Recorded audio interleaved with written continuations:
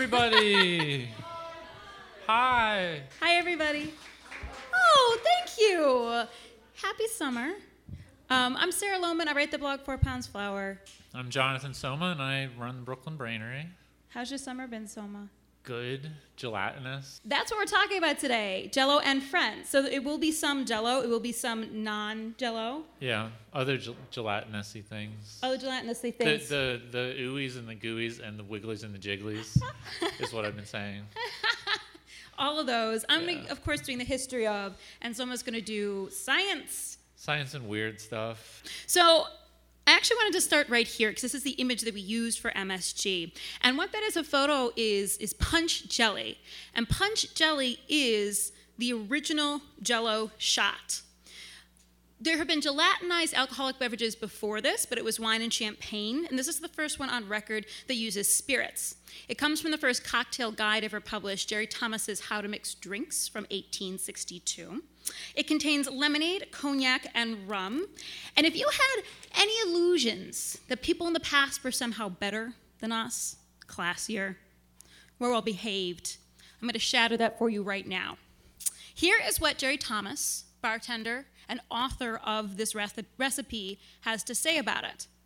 This preparation is a very agreeable refreshment on a cold night, but should be used in moderation.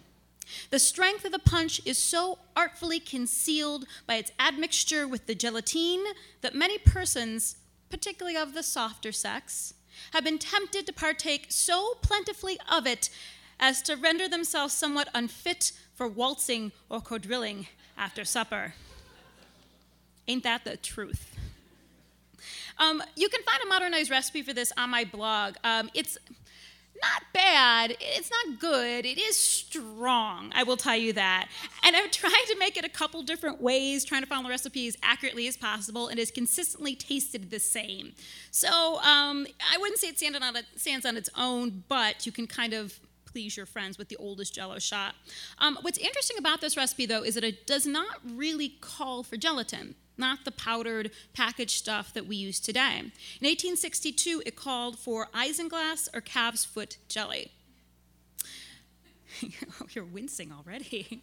I feel like my job is just to come up here and horrify with history. So let's talk about what you make from a calf's foot. Because this is what predates Knox gelatin, or actually in a way is a contemporary of it. The patent for Knox gelatin, for powdered gelatin, actually came out in the 1840s, but people were used to this method. They said it's more laborsome, but it's more nutritious. People didn't really like powdered gelatin for a while. Gelatin is made from cartilage, essentially. Today, it's mostly made from pig and cow skins and cow bones. You boil those all together, and you get gelatin. But something like a calf's foot contains a lot of those little connectors and tissues and things that make a good gelatin product. It's very laborious. You have to boil it for 6 or 7 hours. The whole time you have to keep skimming the top to clear, I hate to call them imperfections, scum, I think is better what it's called. Then you have to let it cool, and then you separate the broth from the gelatin. Then you boil it again, this time with crushed up whole eggs, which helps to clarify it again. Then you take out the gelatin and put it in a jelly bag, and you gotta let it drip. And that's how you get what they refer to as a jelly stock. So that, in one way, is how you would get gelatin. Now, the disadvantage of gelatin from this method is that it has this inherent taste of beef. So when you're flavoring it, you have to make it very highly flavored because it never loses that disassociation from calf's feet. The alternative at this time was called isinglass because it is crazy looking stuff. The first time I ordered this, I was like digging through this box going, where is the isinglass? Digging through like all this packing material. And then I realized that the packing material is actually the isinglass. Isinglass is extracted from the swim bladders of sturgeon. That's where the highest quality comes from. But in the middle of the 19th century, they developed a method to extract it from cod as well.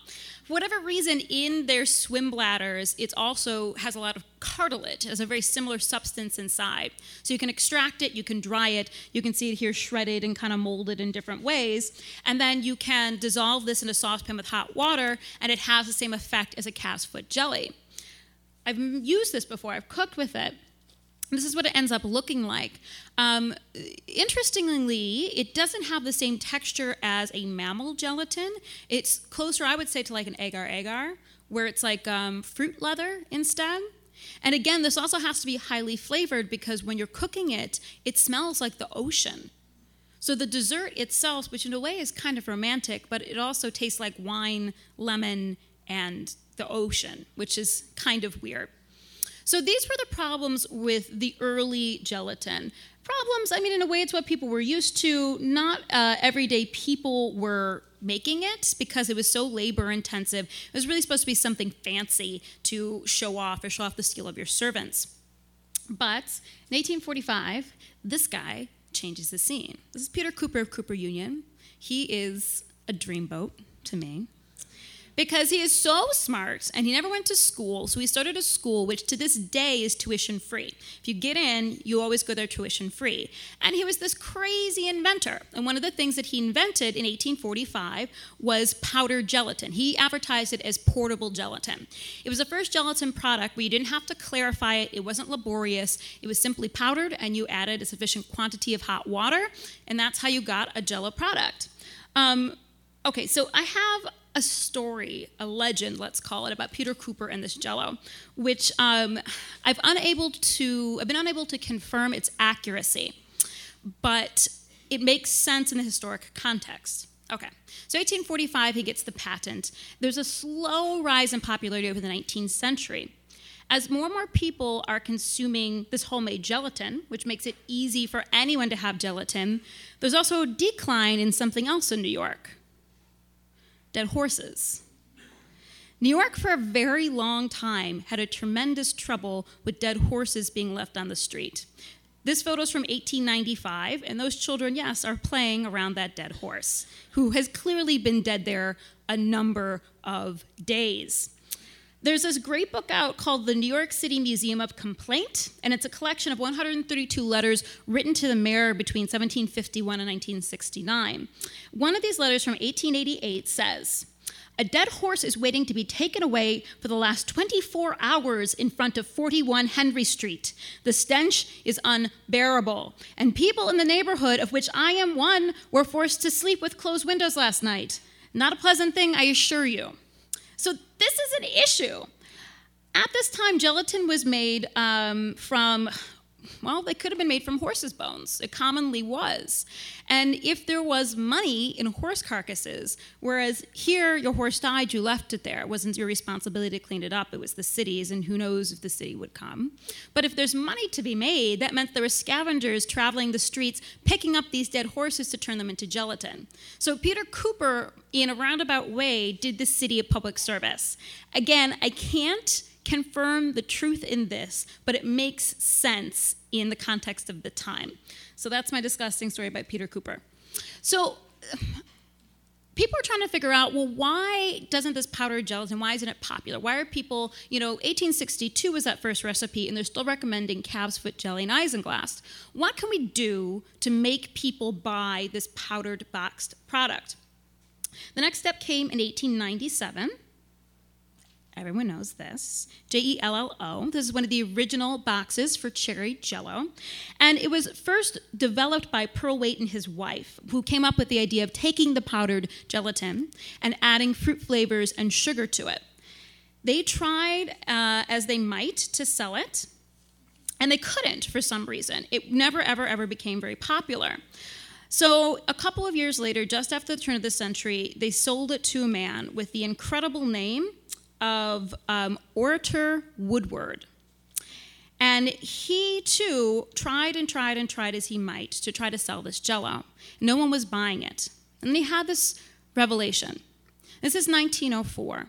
And convenient food is something that is just starting to be developed and released at the turn of the century.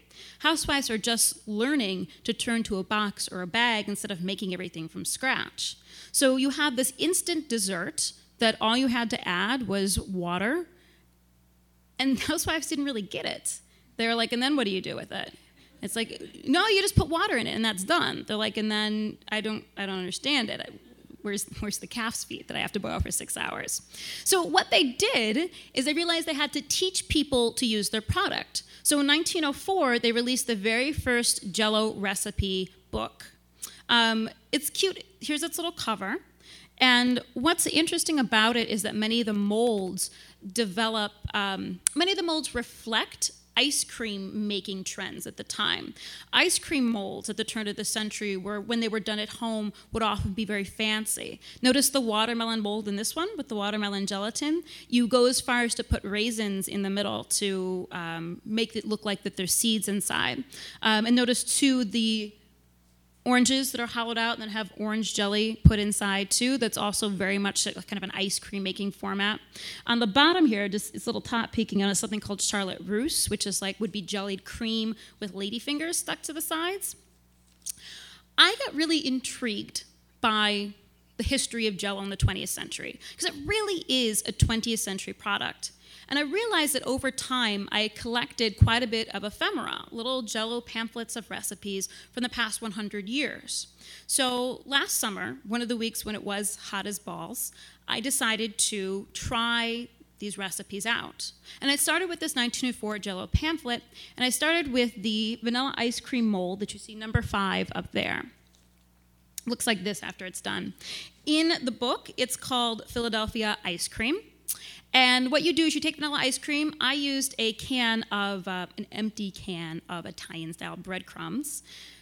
Went to the store, bought my ice cream. Since it had been hot as balls all that week, it was melted by the time I got home, so I just put it into the mold and hollowed out something in the middle. And into the middle, I put peach Jell-O, although that was not one of the original 1904 flavors. Strawberry, raspberry, lemon, and chocolate were. And then folded in some sliced bananas. And when you popped it out the next day, it looked like this. So these early recipes very much speak to ice cream, and this was pretty good. The big problem I had, though, was that the Jell-O and the ice cream thawed at different rates. So we ate the ice cream when it was soft, but then there was this ice block of Jell-O in the middle. So the recipe in the end was kind of a fail. So that's 1904. The next pamphlet that I happened to have was from 1922, called At Home Everywhere. It's kind of cute. It travels the United States and talks about how even in Mission Country, monks can make gelatin, and even in Alaska, you can make gelatin, and this bear is going to eat your gelatin. It's kind of charming like that.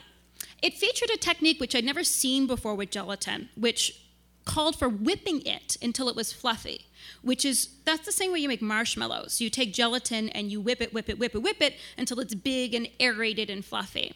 And here they would do that with Jell-O, and in this case, you'd fold in cooked rice. Now, I know it seems a little weird at first, but when I made it, I was like, oh, maybe it'll be like rice pudding.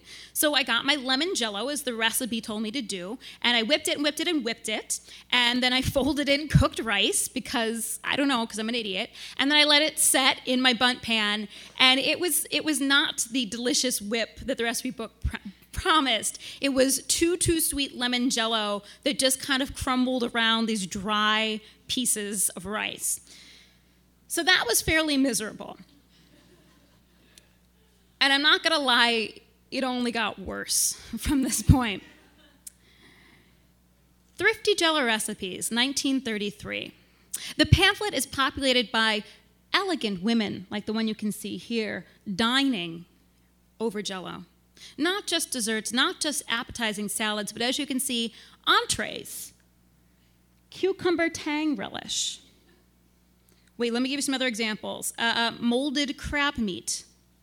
Chicken mousse. But if you look really close, you can see what she and her husband, Beau, are dining on is actually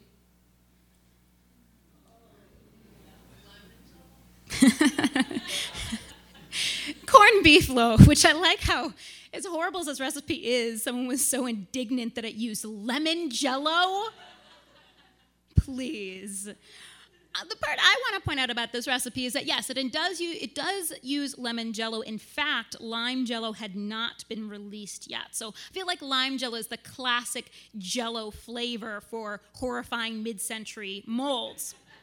But predating lime, we turn to lemon, which would be the natural complement to corned beef, of course. And notice that instead of using just plain water, you in fact use beef stock to make your Jell-O.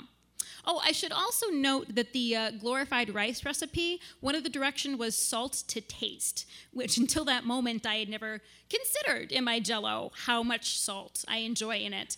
And then also, of course, became an issue while I was making the corned beef loaf. So I diligently made my Jell-O with the beef stock and the Worcestershire sauce and folded in the Dijon mustard as I was required. And I turned to canned corned beef because this is a convenience recipe. I'm not going to grind my own corned beef. Open up the can. I don't know if you've ever opened up a can of corned beef, but it looks and smells quite a bit like cat food. Not to condemn the fine people at Dinty Moore, but I don't know who they're selling that product to. Whatever. Mix it together, put it in a mold.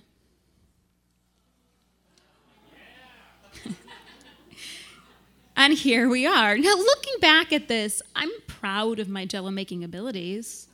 I mean, it looks exactly how it was supposed to look. Look, this photo is so close to the drawing.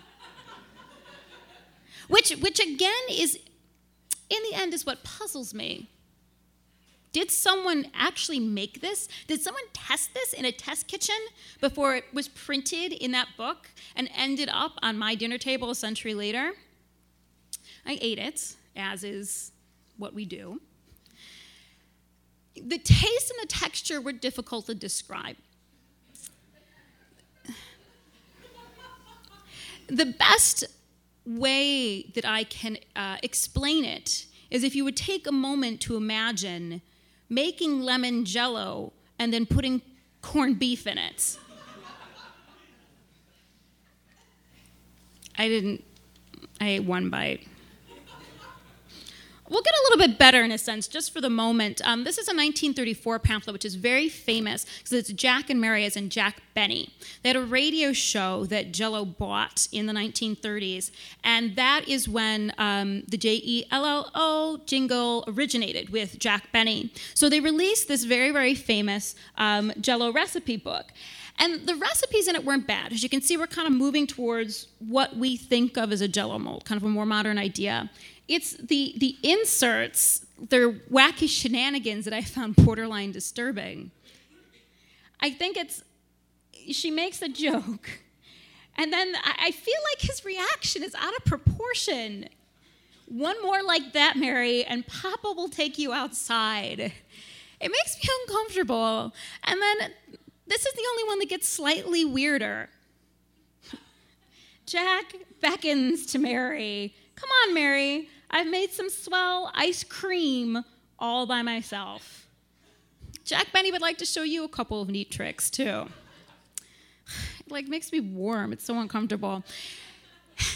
One of the recipes is for another technique that I'd never considered with Jell-O before, and that's Jell-O ices. You make Jell-O, and in this case, I use raspberry Jell-O and stirred in frozen raspberries, and then put it in my ice cream maker.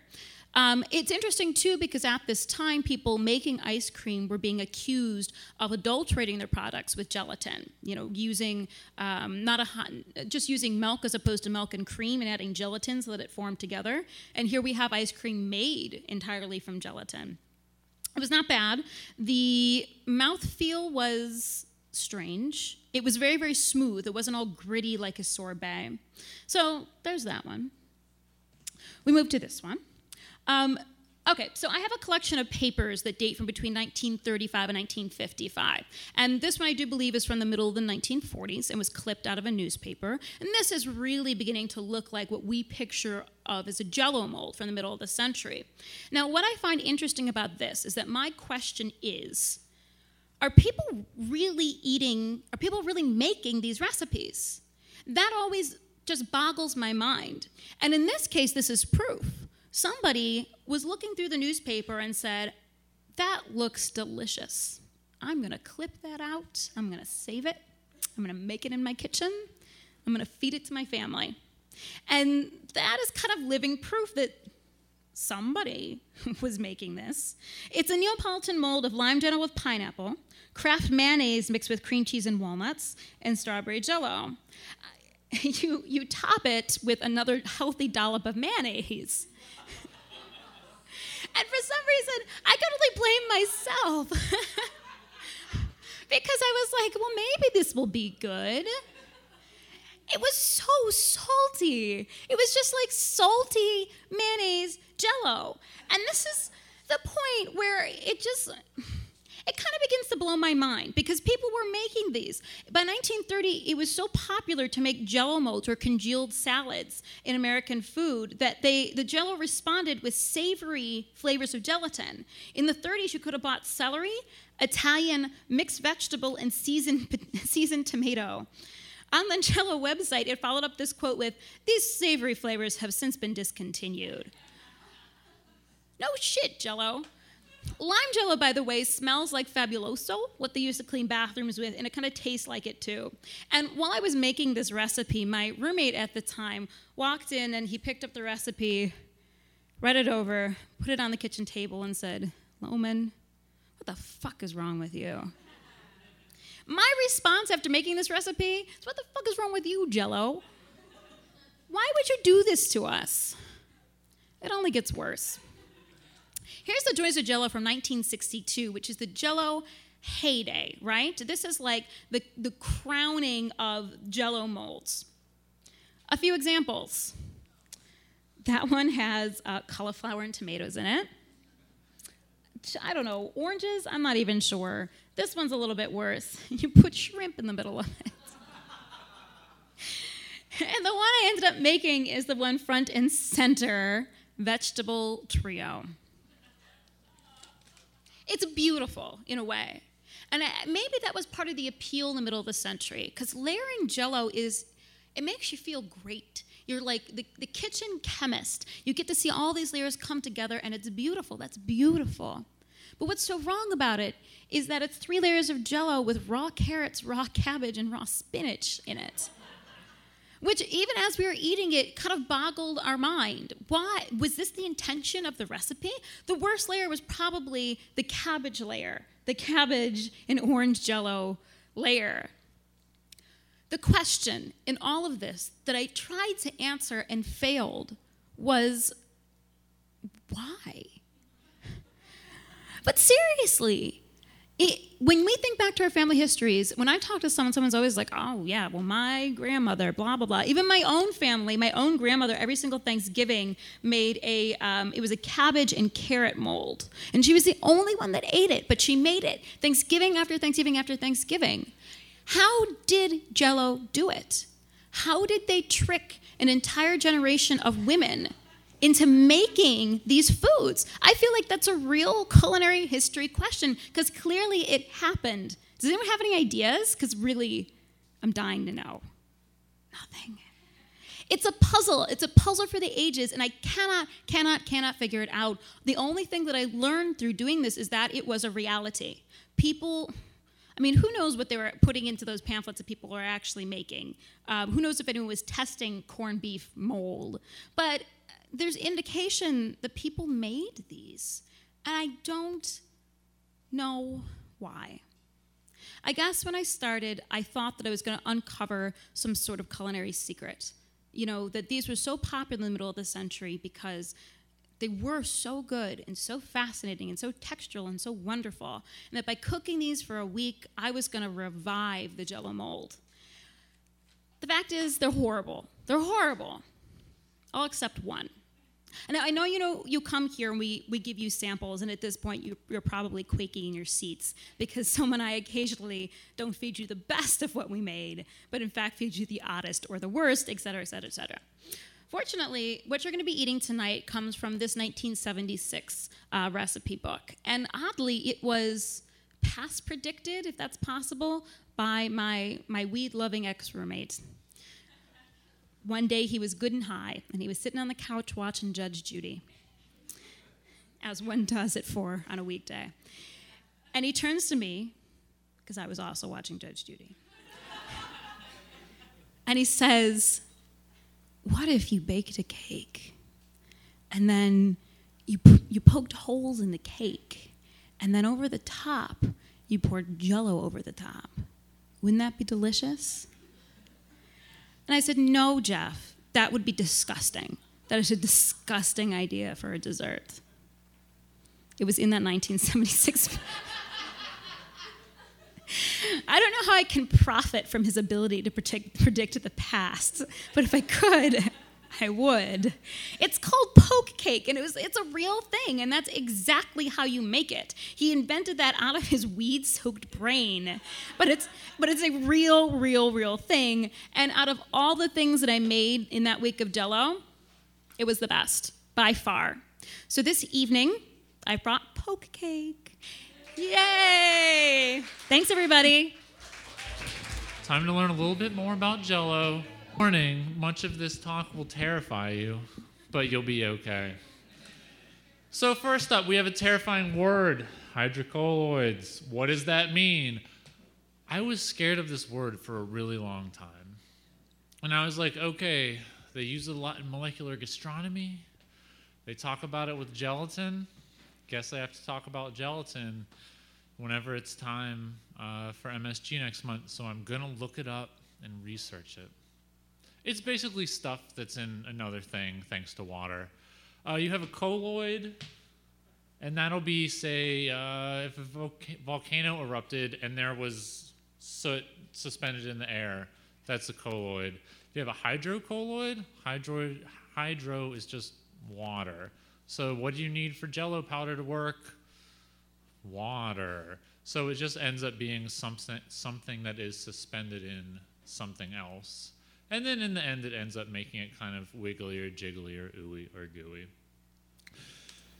And how it does this is Jell-O is protein, or gelatin is a protein. And the way it works is as it cools down, you have all of these little crazy proteins all hanging out in the water.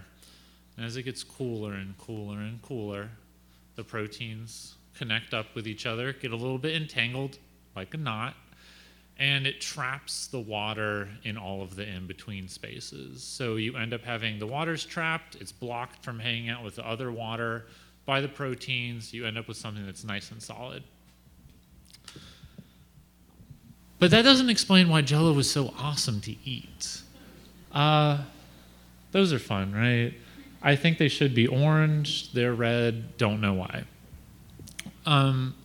So like Sarah was talking about before, originally it was made out of like horses and all of that, but these days we use acid and pig skin in order to make gelatin, which is one reason why it's so delicious. The other reason is its melting point.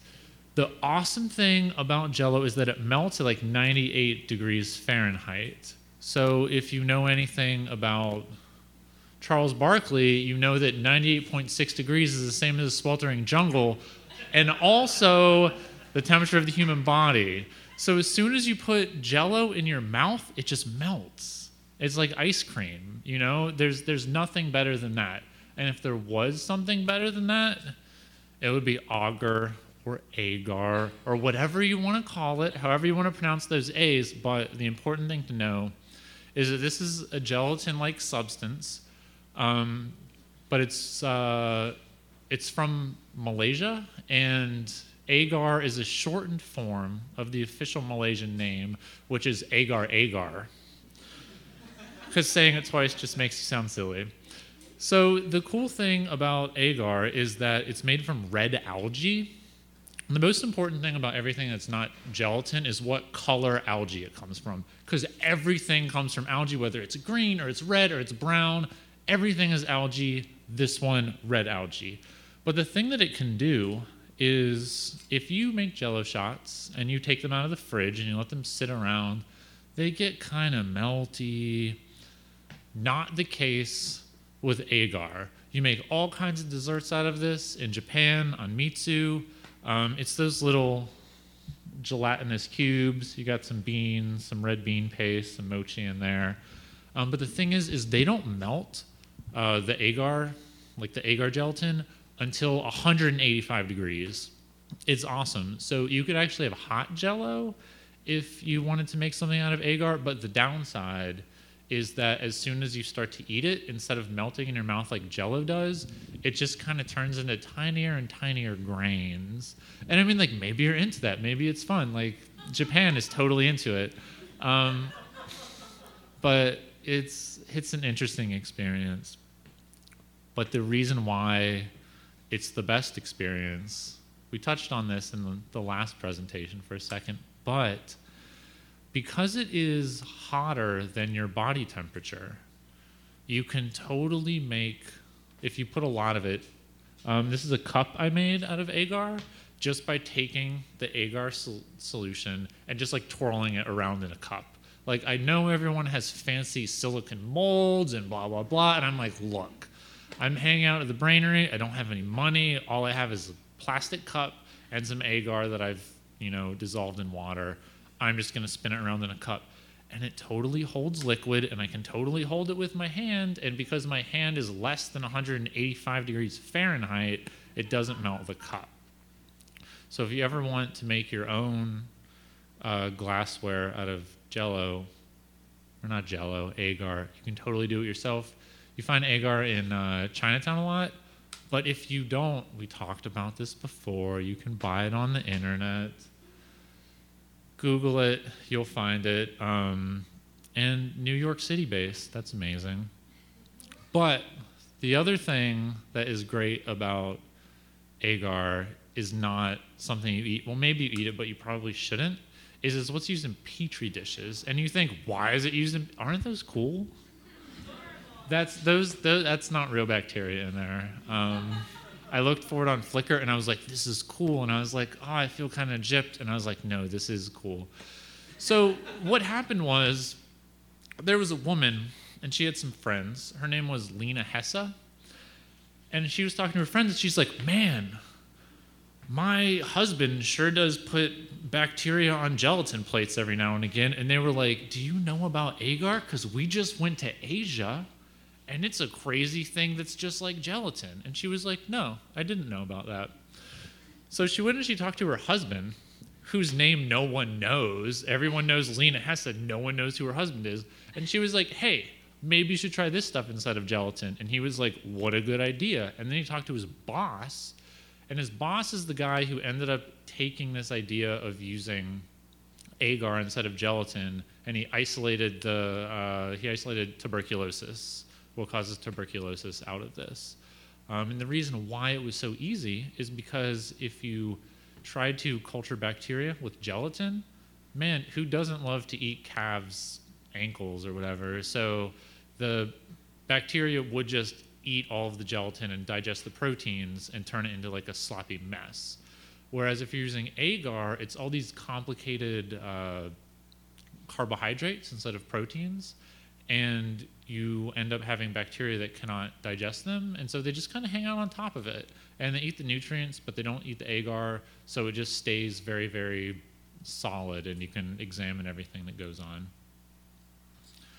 And you're like, great. So I can make fake dinner plates out of agar, but what's another fake thing that I can make out of something gelatinous?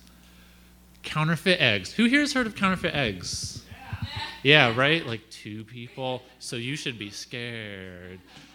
So in 2006, the Internet Journal of Toxicology, which is the most highly esteemed journal on all of the internet, reported that there were fake eggs being found in China, and this was all over the internet. Probably not like the important parts of the internet, but maybe like Yahoo Malaysia, where they were like, oh my God, we found a bunch of fake eggs. And so this is the same guy who discovered this, also discovered that they were making soy sauce out of human hair. It's not true, guys. So it came out of China, and there were all these blog posts about how to detect fake eggs. And this is actually from, not to trick you, but this is from a Malaysian news article, I believe from Yahoo Malaysia. But the idea was that they seized a bunch of eggs, and they were like, all right, guys, we're going to teach you how to detect fake eggs. And here's how you do it. Number 1, the fake egg shell is a little bit shinier than the real egg, but it's not very noticeable. Number 2, when you touch the fake egg with your hand, it's a little bit rougher than a real egg. Number 3, if you shake the fake egg, it will make some noise. Not like a real egg makes noise. Number 4, it smells a little bit like raw meat if it's a real egg. I don't know why a real egg would smell like raw meat. Number 5, you tap it lightly. A real egg makes a more crisp sound than a fake egg. And shortly after opening the fake egg, the egg yolk and the egg white will melt together. And when frying a fake egg, the yolk will spread without being touched. So you're like, great, this is golden. I am prepared to not eat a fake egg. But I read this and I'm like, I want to make a fake egg. Like this sounds amazing, especially because it's all poisonous. So it's my white whale, and I go searching for it, and I'm searching for it. And there are a lot of news reports on YouTube about this, and my favorite one was, it was an English dub. I think it was a British dubbing of a Japanese TV show with Chinese re-subtitles. So this was originally Japanese, and then it got put on Chinese television, and then it got put on British television. So it has to be real. And so they go around looking for someone to tell them about where they can get these fake eggs or where they can make these fake eggs. And someone's like, no, I don't know anything about this. And then someone else is like, oh, you want to know about fake eggs? Maybe I'll tell you about it. And then they cut to this shot of this man who's smoking a cigarette. He's on the phone and he's like, I can't tell you about fake eggs. We tried to get more detail from him. And then he goes, no, I can't tell. And they say he refused to talk. And I'm like, why did you taunt me with this picture of this clearly menacing man who's poisoning everybody with these fake eggs? But you're not getting anything out of him. So I found the Rosetta Stone of fake eggs, and it was in the Internet Journal of Toxicology. Thankfully, it was they hid it from Google, the actual article that had been published. But if you go on the Internet Archive, you can track it down, you can find it, and you get this amazing image that's just a bunch of text. I don't know, but it goes through it, and it says, all right, sodium alga acid and water, crystallize some stuff, gelatin, mix in bifon, sodium benzoate, blah, blah, blah. Put some aside for the egg yolk, food coloring agents. Egg yolks, plastic mode. That should be mold. There's the egg white. Soak it in liquid calcium chloride to stabilize the shape. Complete the whole egg. Wait for the formation of the egg. Surround the whole egg with paraffin. Oh my God, how complicated is this? How many chemicals are in this? This is incredible. So the ingredients. There's a pretty cool website that took this and translated it into English. And it said things like, this includes benzoic acid, which is harmful to the brain and nerve cells, may cause liver disease, spelled incorrectly, and senile dementia. I thought you got senile and demented anyway when you got old, but apparently it causes it. Cellulose causes metabolism disorders. Alum may cause nerve and liver disease, may affect ability to produce blood. Who knew?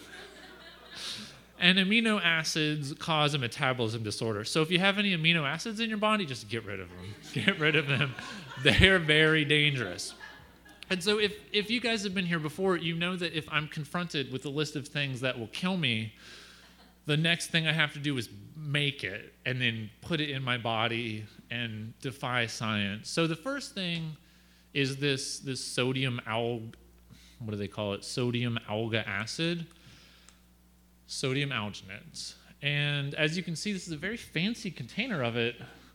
And that's because it's totally used in molecular gastronomy all the time. And it's used for something called spherification, where you extract it from a brown seaweed, which is not, agar comes from red seaweed, this comes from brown seaweed. And when it's in the presence of a calcium, it ends up gelling. So imagine if you had Jell-O and you could never successfully make it unless you put it in milk. That's a decent way to think about this. So what you do is you take it and you put it in a calcium solution and you get tiny spheres. Now, I don't know if you know about eggs, but I know about eggs. And the inside of an egg is a sphere called a yolk. And then the outside of an egg is a sphere called a white. So I think we're on a good path by trying to channel these fancy pants molecular gastronomy people into the land of underground Chinese fake goods. So this whole sodium alginate plus calcium chloride thing, you might be thinking, oh, this is science. I don't need to care about this. I don't need to know about this. Who likes olives? Everyone. Who likes to go to a bar and they're like, give me all the olives in the drinks? Right. So that little pimento that's hiding out in the middle of an olive is actually they inject a slurry that has sodium alginate in it, and then they wash it with calcium chloride, and the calcium bonds to the sodium, and then it ends up solidifying that tiny little red thing that is in the middle of your olive. So you've totally been duped, and I'm real sorry. This process was discovered back in the 50s, but it didn't get popular until like the 90s, the 2000s, when molecular gastronomy started becoming a thing. And they were like, we discovered something amazing. And someone else was like, this has been going on in like Spanish kitchens for forever. And they were like, no, we discovered something amazing. We're going to sell it to you for like $40 a plate, and you're going to love it. So sodium alginate, it gels or solidifies or turns into a sphere in the presence of calcium. Next up, you have methyl cellulose, which is another ingredient. Methyl cellulose is kind of gelatin's evil twin. And what do you have to do to Jell-O in order to make it solidify? Make it cold. What do you have to do to methyl cellulose or carboxymethyl cellulose, as these really cool containers from China, CMC, will tell you? You actually have to heat it up, and then it solidifies. And I don't know if you guys know about eggs once again, but when you heat up an egg, it ends up solidifying into a cooked egg. And so I'm thinking that carboxymethyl cellulose is a good way that once it turns into a sphere with a yolk and blah, blah, blah, you heat it up, and then it gets solid, and then you're totally tricked into thinking it's an egg. This stuff is not found in nature, though, unlike everything else. They just take cellulose and they run it through some processes, and then you end up with carboxymethyl cellulose. It's in all kinds of stuff, too, that you might use every day, such as KY jelly, the number one ingredient in KY jelly, methyl cellulose. Not the number one ingredient in a McDonald's milkshake, but if you go onto the McDonald's website and you look at the nutrition data, probably 50 to 75% of their goods have cellulose gum in it, and it acts as a thickener. It does things like if you heat up an apple pie and it has methyl cellulose in it, it keeps the apple pie filling from running out because it's gelling as it's getting hotter. So instead of getting runny like a Jell-O shot in your mouth, it ends up just getting nice and solid and cool. So even though these are both made of carboxymethyl cellulose, you probably shouldn't mix them together, but do whatever you want. And let's follow those crazy instructions and make a fake egg. Yes, it's all one word, actually. It's popular enough. So the first thing you need is a mold. And the way that you make a mold is not by putting an egg here and an egg yolk here. You go to Lowe's and you buy a bunch of plaster of Paris, which no one knows where it is in Lowe's, and you have to find it yourself. And you carve a sweet potato until it is in the shape of an egg and an egg yolk, and then you push it into here, and then you spray it with a bunch of shellac, and you hope that shellac isn't poisonous. The next step, you have to mix all of your ingredients. So you're mixing gelatin, you're mixing methyl cellulose, you're mixing sodium alginate, all into whatever you want to make your egg out of. I was going to make a coffee egg that had coffee in the middle and milk all around it, but what does milk have in it? Calcium, so you can't really use this process because as soon as you put the sodium alginate in it, it just gets all goopy and gooey and gross because it reacts with the calcium that's in it. So it's really hard to dissolve like 10,000 different powders into a liquid, so you use an immersion blender or a real blender, and you blend it up, and then you let it sit there, and then you're ready. Next up, you take calcium chloride or calcium lactate. Both of them, what do you need to know about them? It's just calcium. It's going to react with the sodium alginate and make a little bit of a membrane around the outside. You put it in water, and it dissolves. And that's all you do with that. Now you have to make a yolk. Now, the number one ingredient in a fake egg yolk isn't egg or like healthy things and nutritional yeast or whatever. Well, the number one ingredient is just that creepy water that we made. But the number two ingredient is food coloring because it has to look like a yolk. So you take the solution, you put a lot of food coloring in it, and you can't tell, but that is absolutely yolk orange. You put the yolk in the mold, and then you put the mold in that crazy water that you made. Now, what's going to happen when you take this yolk and put it in the calcium?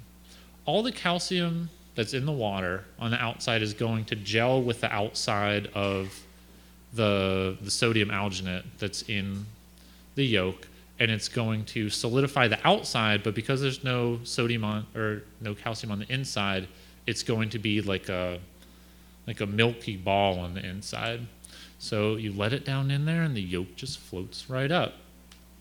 So wonderful. You make a ton of yolks and you make a really good joke, the yolk's on us. After that, you have to make the egg white. You make the egg white by partially filling the egg white side with egg white, which is just the same stuff. It's just not colored. You pop the yolk in the middle. You cover up the yolk just like a chicken makes its eggs. And then you dip it in the same solution. And then it solidifies the outside of the egg. And bam, there be eggs. You have one sphere suspended inside of another sphere, and the inside of it is goopy in the exact same way that the inside of an egg is goopy. But what are we missing? The shell. So according to the internet, there are a few different ways you can do this, but the way that seemed best was you take a mixture of paraffin wax and either gypsum or some sort of calcium. You thread a needle through your fake egg, and you kind of dip it in there, and you keep doing it until it ends up solidifying. So you end up with a wax-colored egg. Let's go back to this guy for a second, the guy holding up the two undifferentiated eggs. One of those is a real egg. One of those is a fake egg. Can you tell the difference? No, you can't tell the difference. You should have said that. But if I were to present you with the egg that I made, you could probably tell the difference. So there's a reason that China has this market cornered, and it's because they can do things better than I can. And it's very sad, but what are you going to do? And what you are going to do is you're going to peel all this creepy, ugly wax off of the outside of the egg that doesn't make it look like an egg at all, and you're going to fry it. And let me tell you, that looks like an egg. Or it looks-ish like an egg. You know, close enough. Like, you'll be fine. I made one earlier today that was a gimlet fake egg where the very, very inside was gin and the outside was like a lime-flavored sugar syrup. And as I was frying it, like the bottom got all like crispy and caramelized, and like it was delicious. So I think that people in China should step out of the land of making, fake real eggs and just go into like custom, sexy, fancy alcoholic eggs. So lessons learned. Number 1, gelatin is not from boiling pigskins in acid for hours. It just comes from the sky. So eat it without worrying about where it comes from. Number 2, don't call it agar, call it agar, agar, agar, agar, agar, because that's its one true name. You can control it if you do that. And number 3, unlike counterfeit eggs, counterfeit bags do not give you metabolism disorders. So stick to hanging out on Canal Street only for the things that you can carry and not for the things that you can eat. And that's all.